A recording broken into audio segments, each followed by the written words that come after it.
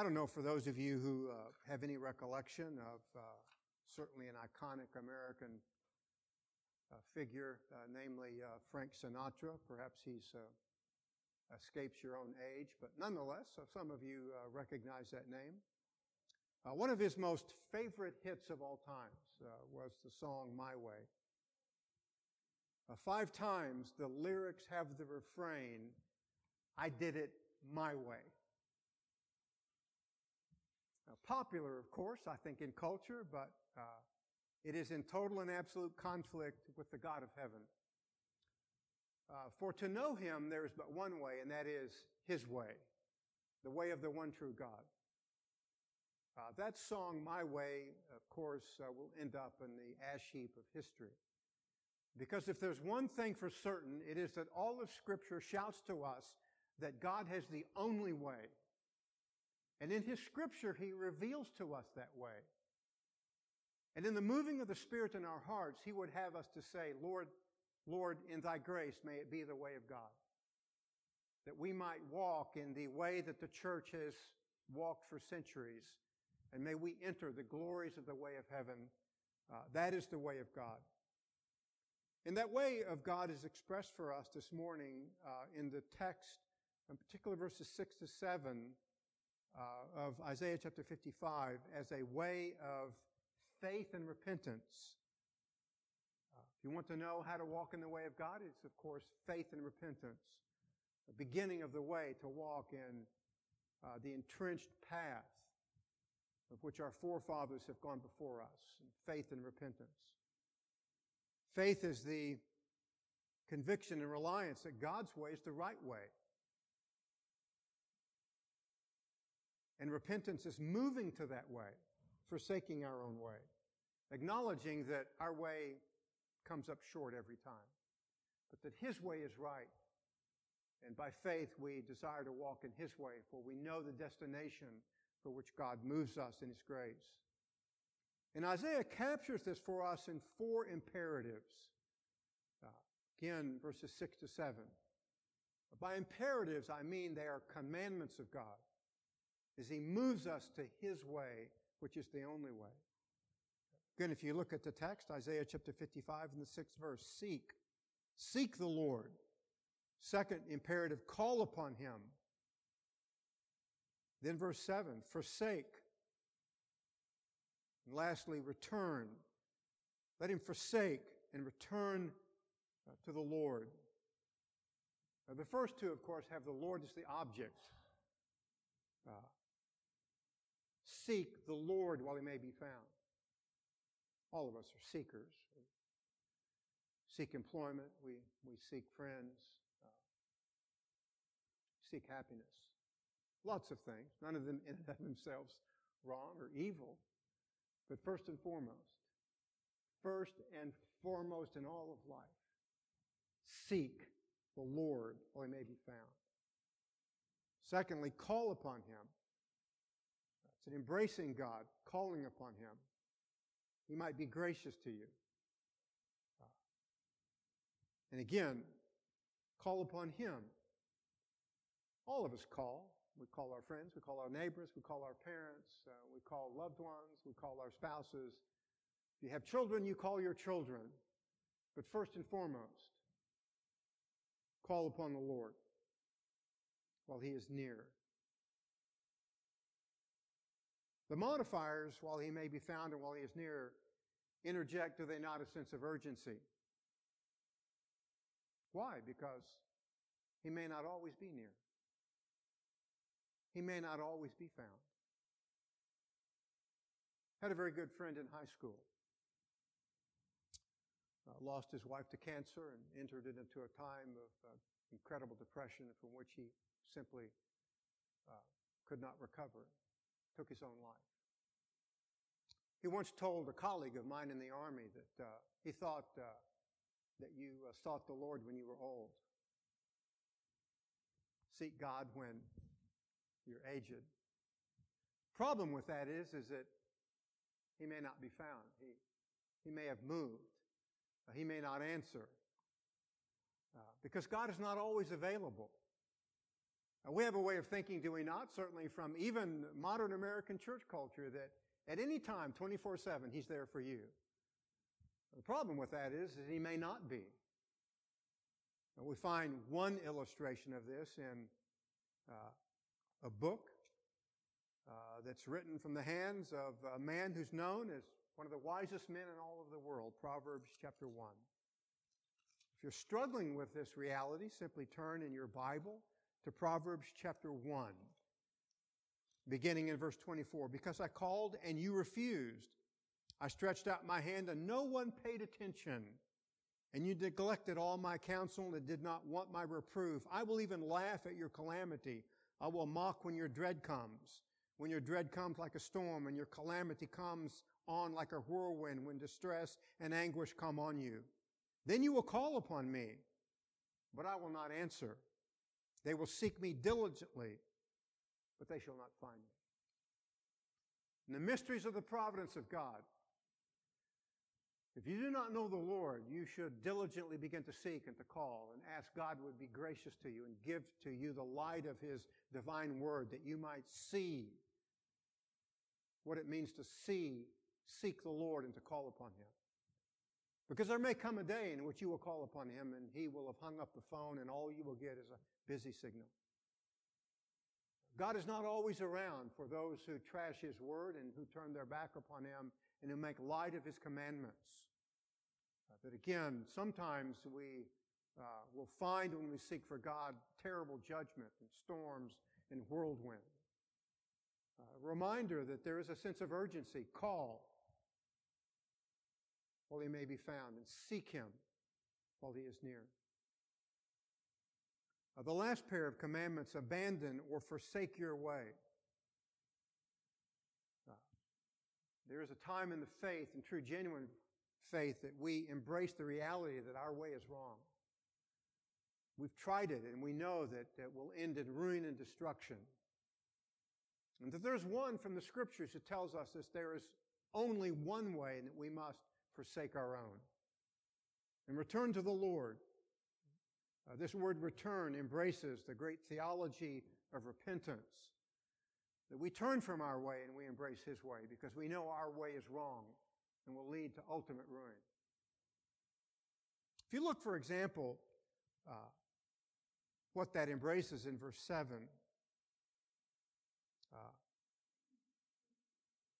the wicked will forsake his way. As much as you may enjoy Frank Sinatra, his song, I Did It My Way, is incredibly tragic and vacuous and empty theology.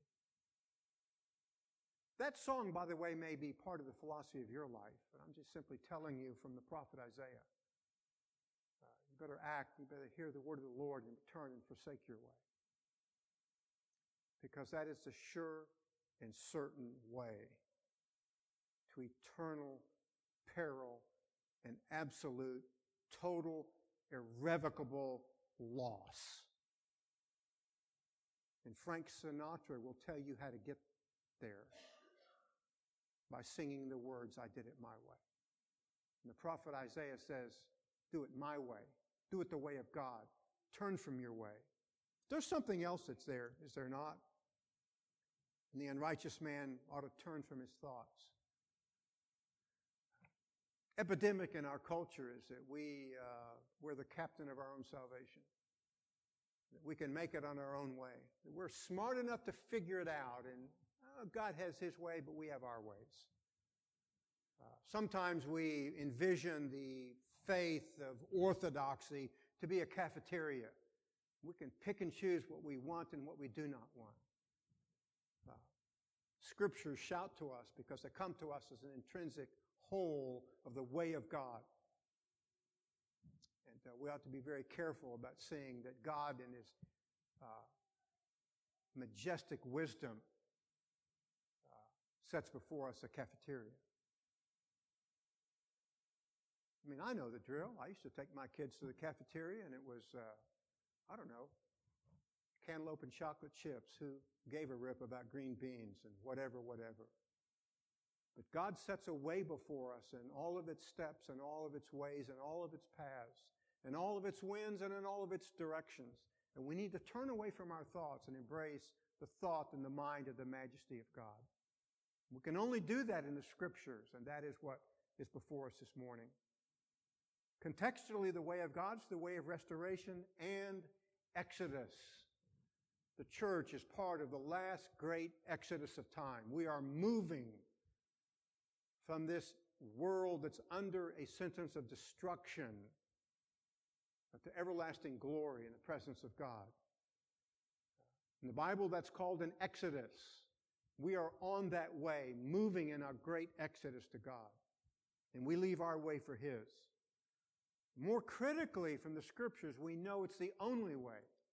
There is no cafeteria. There is one way to God, proclaimed before us in Holy Scripture. But majestically, Isaiah seals this with the promise, latter part of verse 7. He tells us what to do, and then he reminds us what we have when we do what he tells us what to do. And what is that? He will have compassion on him. And he will abundantly pardon. What you get is when you begin the exodus on the way to God in His eternal, everlasting, glorious presence, is you get pardon and forgiveness. Imagine living under a sentence of death, which everyone that's ever born into this world is under.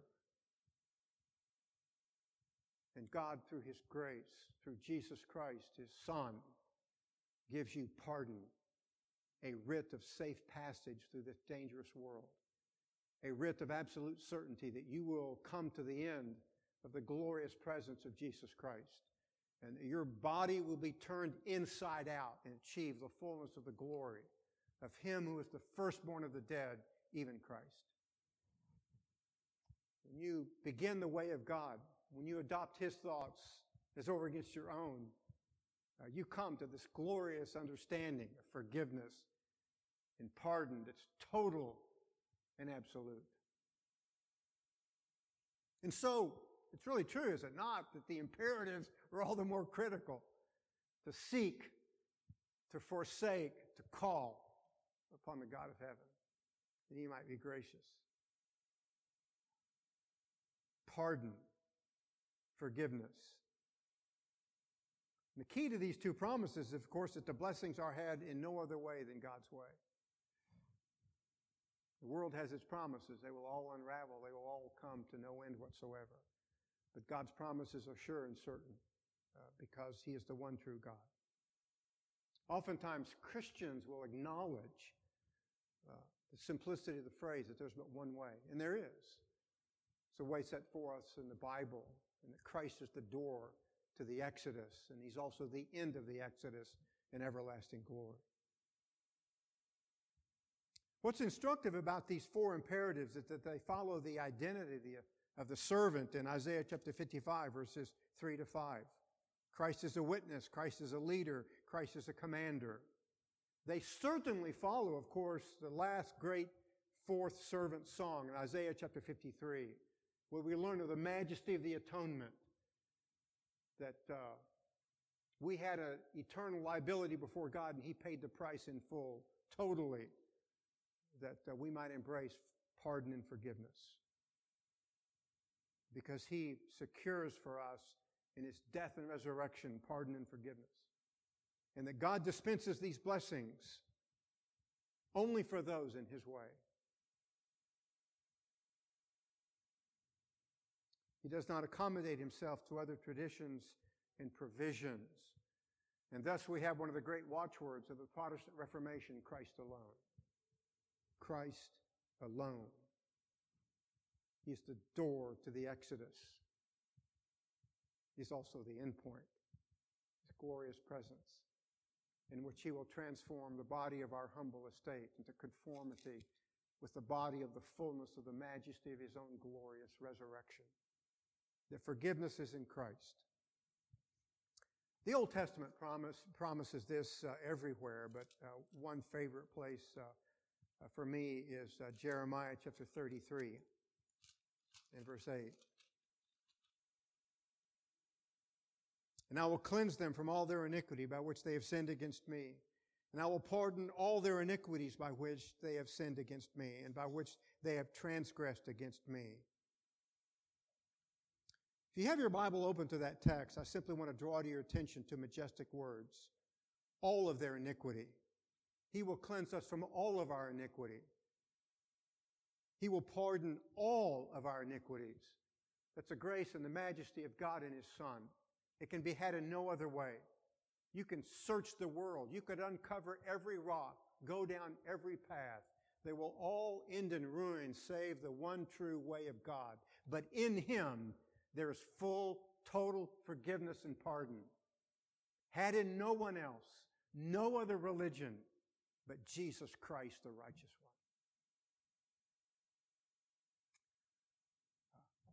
This reality is confirmed for us in our text, in verses 8 to 12, because it's here that Isaiah gives us two reasons that the origin of the blessings of God are found only in the divine way and mind. So God's gracious to us. He tells us what to do, and then He gives us reasons as to why it is just that way. The first reason is in verses 8 to 9.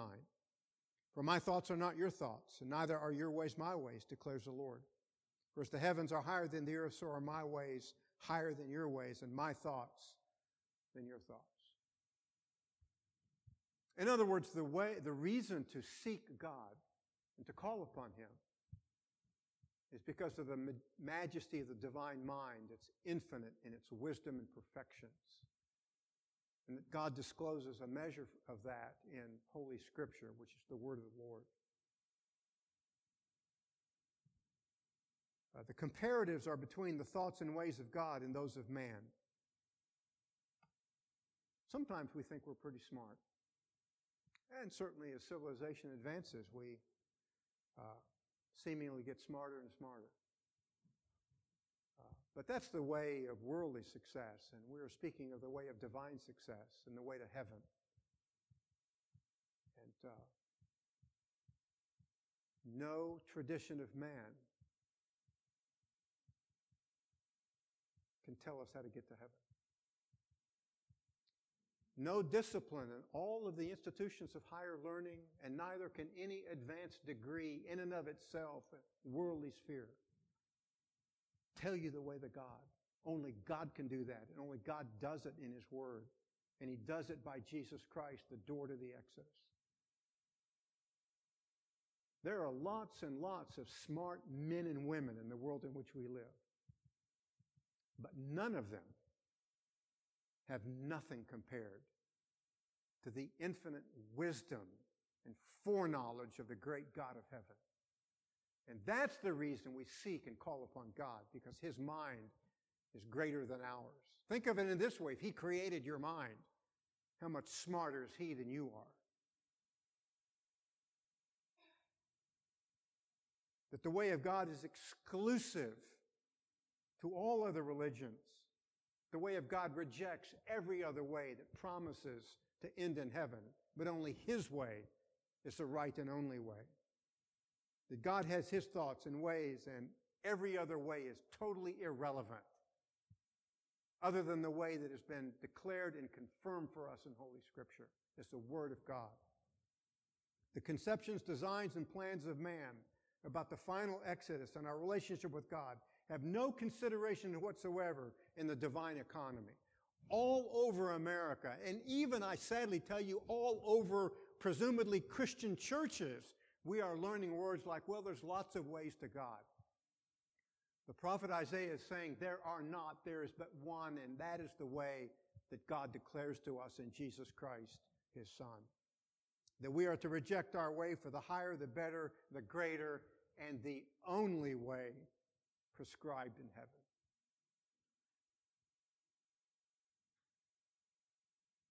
You can go to every physician and ask for every prescription imaginable. But when it comes to the way of heaven, there is but one prescription, and that is Jesus Christ is the door to the exodus that ends in His presence. Seek it any other way, and you will never get there. Drink of the promises of men and every other religion of the world, and they will all prove false. You might say, well, this is certainly the height of pride. I'm just simply telling you, certainly it is the depth of the wisdom and the majesty of the grace of God in the Word of God. That we are to reject our way for the higher, the better, the greater, and the only. And may God give us the grace to do that with alacrity and certainty, and to move quickly, for there may come a day in our own souls in which we call, and He does not answer. In which we seek desperately, but He cannot be found. The second reason that the blessings of God are found in the way of God is in verses 10 and 11. Expressing the exclusivity of source and cause of the great blessings of God, forgiveness and pardon. Sometimes those words, I think, have the sense of sharpness that they ought to have. We maybe use them too much in the church, and so, you know the old frame, familiarity breeds contempt. But imagine if you were a prisoner in a prison, locked, and there was no way out, and that the courts that you appealed to were continually saying, no, you're going to stay in prison until the day you die. But there comes a word of forgiveness and pardon. And that's exactly the way of man. We are born into the prison of sin. The kingdom of darkness rules over us lock, stock, and barrel. And God in His Son, Jesus Christ, comes and sets us free in full pardon and full forgiveness to bind our hearts to His way and to His thoughts. Now, the text here begins with a great analogy from human nature. Rain comes from heaven to water the earth so that the crops might grow, so that the farmer might reap and process the crops and food end up on our table. Works in a measure in that way. A lot more complexity to it, of course, but simplicity. Where do the blessings of our food come from? Well, we can trace it back to rain, in a naturalistic sense. It simply rains. And rain seemingly comes on its own, does it not? I mean, sometimes weathermen are pretty good, but sometimes they're pretty bad. It's just seemingly that's the way it happens. Sometimes they promise rain and there's none, and sometimes they promise nothing and there's rain. But one thing for sure, it doesn't rain sideways and it doesn't rain from the ground up. It comes from up down, and it rains and waters the earth that we might have material and physical blessings.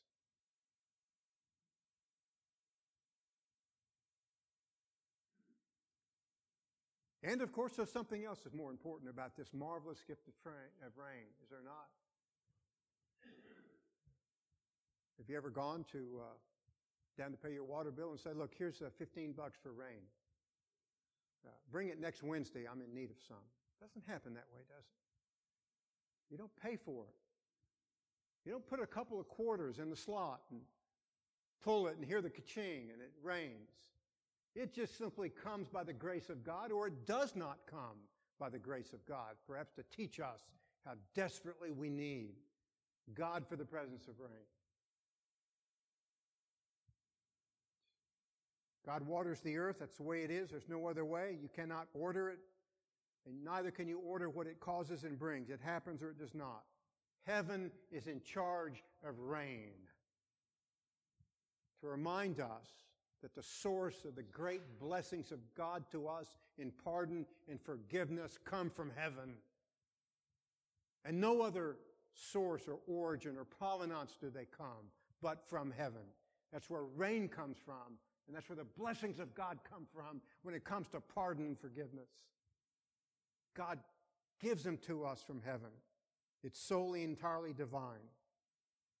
But then in the text, of course, as you might imagine, we traverse from the natural order to the spiritual order, and from rain to the Word of God. Spiritual blessings come to us from the Word of the Lord, just like the blessings of food come to us from water. And they come in no other way. that can be found in no other location but the word of the Lord. Divine blessings are caused by the divine word, that God sends His word to provoke and invoke the great treasury of pardon and spiritual forgiveness forever. Let's look at one text that suggests this. Of course, we'll look at many, but Psalm 147, 15th verse. He sends forth His command to the earth. His word runs very swiftly. That God dispatches His word to the earth, and the word goes and begins to provoke and to cause things. And one of the things it causes as it runs to the earth is it causes divine blessings. As God simply opens the heart of a dead sinner, that there might be the grace of pardon and forgiveness. And so we read in Isaiah chapter 55 and verse 11, "So shall my word be which goes forth from my mouth. It shall not return to me empty, without accomplishing what I desire, and without succeeding in the matter for which I sent it." The word of God, that God by His word causes the heart to open, and forgiveness and pardon to be grasped and to held on to. The majesty, of course, of the grace of God, that He causes all of spiritual blessings. He causes, of course, all material blessings, because He's God of all the earth. But when it comes to the church and spiritual blessings, He dispatches His word to secure His people, to capture them, to set them free, to guide them, to be their watchtower, and to give them safe passage all along the way, to take them by His sovereign word to the destination appointed for the sons of God. That it accomplishes everything intended by the divine mind. No possibility of failure with the divine word spoken by God. No possibility of inaction. No possibility of impotence. It's the way of God. The effect of blessings is tied to this singular cause. And the singular cause of the Word of God is purposeful. It doesn't roam around as if it's lost, needing to be found. That God speaks. It's like a hunter seeking his prey. Tracks the prey, sees the prey, draws his bow with an arrow, shoots the prey. So it is with the divine blessings. God seeks His prey. He seeks His people. He draws His bow, and the arrow is fired purposefully and with direction and with intensity to secure everything that God intends by His word. All He has to do is speak. Think of the power of that. The spoken word of God. No occasion for failure or inaction or impotence. Everything secured by the intent of the divine mind in the spoken word. It secures the intent of its author. It's the way of God. There's no other way. I love the words that God says in this text. It does what I desire. It prospers where I send it. In other words, it's going to prosper, can do nothing else. If it does not prosper, it's not the word of the Lord. That God is sovereign. It's His way. God creates. How does God create? Does He have to go to an engineer and get some plans, go to an architect and get some more plans and some drawings? Does He have to go to the city council to get a permit? God doesn't have to do any of that. He just simply, when He wants something, He speaks and it is so, because He is God. He doesn't do it by permission. He doesn't need a permit. He simply commands, and it happens. It's the power of the divine word of the Lord. Let's look at some texts where this is so. Isaiah chapter 45 and verse 23. "For I have sworn by myself, the word has gone forth from my mouth in righteousness. It will not turn back. And to me every knee will bow and every tongue will swear allegiance." Notice it will not turn back. In other words, it's going to secure the divine object. Remember when I was a little boy, I had a neighbor played as little boys and friends, as little boys do, and his mother had the most obnoxious, piercing voice of all time. And when she would call for her son to come home, it just rattled your soul almost. But oftentimes he would blow her off. Well, she thinks she wants me home for dinner. I have my own plans. Let's keep playing marbles. Or whatever it is we were playing. That's not the way of God. He commands and it happens. The arrow flies to its mark and secures its object. And it carries off his booty because he is God. The majesty of the word of the Lord. Isaiah chapter 46, verse 10, declaring the end from the beginning. You know that's a figure of speech. He owns everything. And from ancient times, things which has not been done, saying, my purpose will be established and I will accomplish all my good pleasure. There's only one person in all of the world and civilization and history and time eternal that could say such a thing. And that is God. And he has said it. And he has spoken. And it is so. The word of the Lord. Isaiah chapter 48 and verse 3. I declared the former things long ago, and they went forth from my mouth, and I proclaimed them. Suddenly I acted, and they came to pass. No other person could say that. No king, no prime minister, no general, no admiral. Only one can say that. And it is the Lord high God of heaven himself. And he says it, and it is so. It is, as you know, the theology of Genesis 1, creation. God said, let there be light. And there was light. He doesn't have to say pretty please. He doesn't have to go to the city council and ask for permission. He speaks and there was light. And then, as it happened every occasion, divine creation, Genesis chapter 1, we read, and it was so, and it was good. And then at the end, God saw all that he had made, and behold, it was very good. Because that's the way of God. He speaks, and at the end of it all, it was very good. God is so pleased with everything that he did. Because the word of the Lord, it's a creative word. I speak lots of words and nothing happens, but God speaks, everything happens because everything has to obey him. Everything has to obey him because of who he is. It's the theology, is it not, of the incarnation? It is not other than by the divine design that we read in John chapter 1. The Word became flesh. God sent his Son, the eternal Word of God. It became flesh in Jesus Christ. And God prospered his Son. The text here reads that the Word of God will prosper wherever he sends it. And God prospers his Son as the eternal Word of God that takes upon himself human nature. The Word of God. By the way, this very word prosper is used of Christ. Isaiah chapter 53 and verse 10, he will prolong his days and the good pleasure of the Lord will prosper in his hand. He will secure the salvation of everyone intended and lose none of all that the Father gave him to save. The incarnate Word gathers his people and puts them in the way of God. By the way, there's a remarkable parallel of this word in Exodus in the book of Acts. Let's look at a couple of texts. Acts chapter 6, verse 7. And the word of God kept on spreading, moving, advancing, conquering, winning, and judging. Purposeful. The word of God kept on spreading. Acts chapter 12 and verse 24. Majesty of the word of God.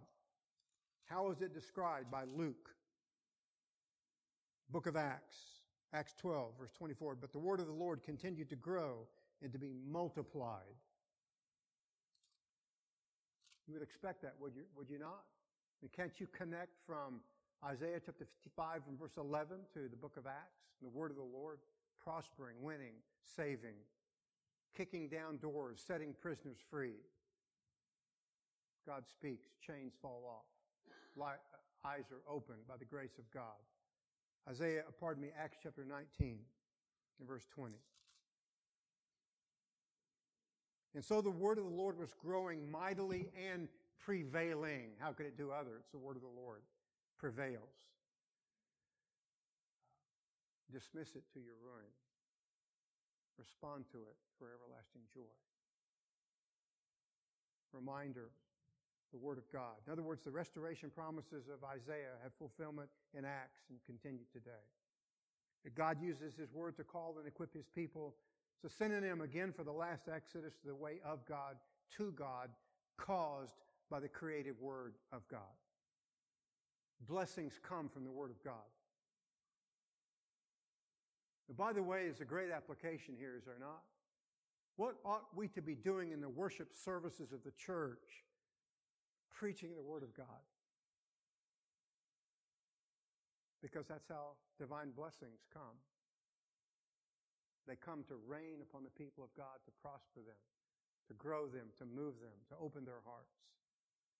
It's the way it is in the divine economy. God uses His Word.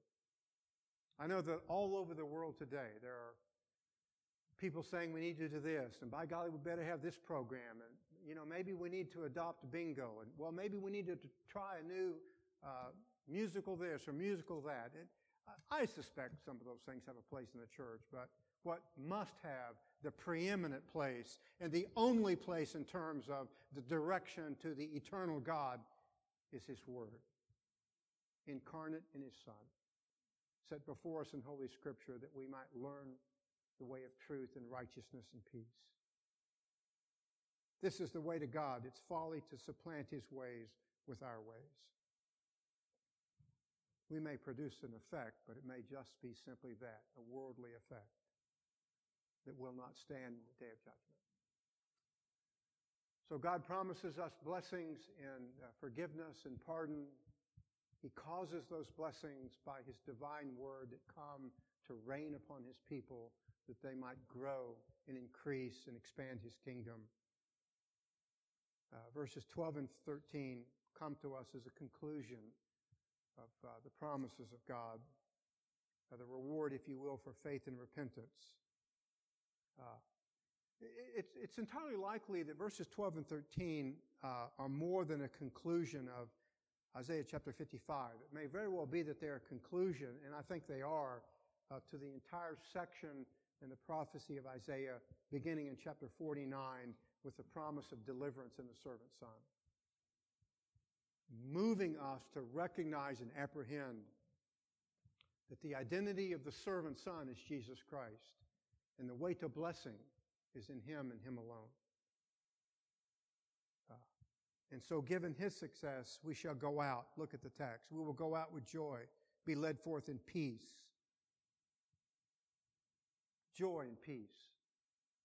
Realizing that we have now come to the end of our journey. And our hearts will erupt in joy and the majesty of the peace of God through Jesus Christ. The metaphorical language here, I think, precludes a fulfillment and a return from Babylon, and therefore becomes eschatological to us. That God, of course, dispatches His Spirit to lead us in His way, that we might enter into our destination in the fullness of joy and peace. And so the text reads, I think, and the reason I believe it's eschatological is the point of the text. The mountains and the hills will break forth into the shouts of joy before you, and the trees of the field will clap their hands. What a majestic sight that will be. Entering into heaven will come to the end of our journey, and all of the created earth will rise up and shout for joy that the sons of God came to the end, the fullness of joy and absolute righteousness and perfection. Imagine the trees clapping. Something, again, of metaphorical language, but it's a reminder of the joy of the faith in the redemption of the physical creation, that it too was subjected to the fall and the disaster of the fall of Adam, the Garden of Eden, Genesis chapter 3. Let's look at this in Romans chapter 8, because the Apostle Paul embraces the reality of this. Romans chapter 8, verses 20 and 21.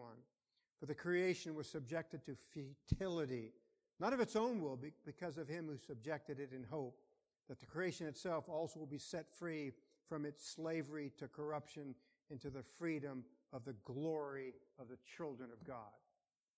That our physical universe will be made new by the power of God. I somewhat, on occasion, become the cynic in our culture. I understand there's a place for the Environmental Protection Agency. I understand all that. In some measures, I'm glad they're around. But they're not going to recover this earth. God will. By His power, by His time, and by His way. And the dwellers of the earth who have their hope in the Environmental Protection Agency, or by extension, by any measure in government in and of itself, have not a clue that God will fix this earth and God will make it right, and He has started that work in Jesus Christ. He leads His church in the righteous way. We will come to the end, and the mountains will jump for joy when we enter heaven by the grace and the power of God. This is quite clear in terms of the theology in the text. In verse 13, when the thorn bush is supplanted by the cypress and the nettle is supplanted by the myrtle. Again, trees overtaking the thorns that are part of the curse of the fall of our forefather Adam. Genesis chapter 3, verses 17 to 18. When Adam fell, curse fell upon the whole earth, and part of the curse was the fact that we have to go work and sweat and struggle, do all the things that we do as a part of life, part of the measure of the fall of Adam. Childbirth is the pains of childbirth are an expression of the curse of the fall. Thorns of the earth. Here it means, of course, that the curse is lifted. When God comes again in His Son, the curse will be totally overturned, and we will enter a new Garden of Eden, never ever to be supplanted again. And the prophet is telling us that our deliverance will be completed, that we will come to the end appointed by God. It's described for us, Revelation chapter 22, verses 1 to 3, and He showed me a river, the water of life, clear as crystal, coming from the throne of God and of the Lamb, middle of its street, and on either side of the river were the tree of life, bearing 12 kinds of fruit, yielding its fruit every month, and the leaves of the tree were for the healing of the nations, and there shall no longer be any curse. The greatest words, I think, ever spoken in the Scripture, reminding us of the fullness of our redemption. There shall no longer be any curse. No wonder the trees will clap their hands. Praise and adoration of the glory, the majesty of God for fixing it finally and totally and irrevocably. And we as the sons of God will be there. And the serpent will never enter again to the garden to overthrow us. Caused by the word of the Lord, the power of God. It will stand, Isaiah says, as a memorial to the reputation of our great God. Today we celebrate famous people, do we not? You give a couple $100 million to a local campus and they'll name a gym after you or something. Your name will be there forever. Tragically, most people won't have a clue as to who you ever were and what you did, and by and large, tragically, even more, they could care less, as long as they can get into the gym or the dorm or the classroom or whatever. God will take us as trophies and show the world the majesty of His grace.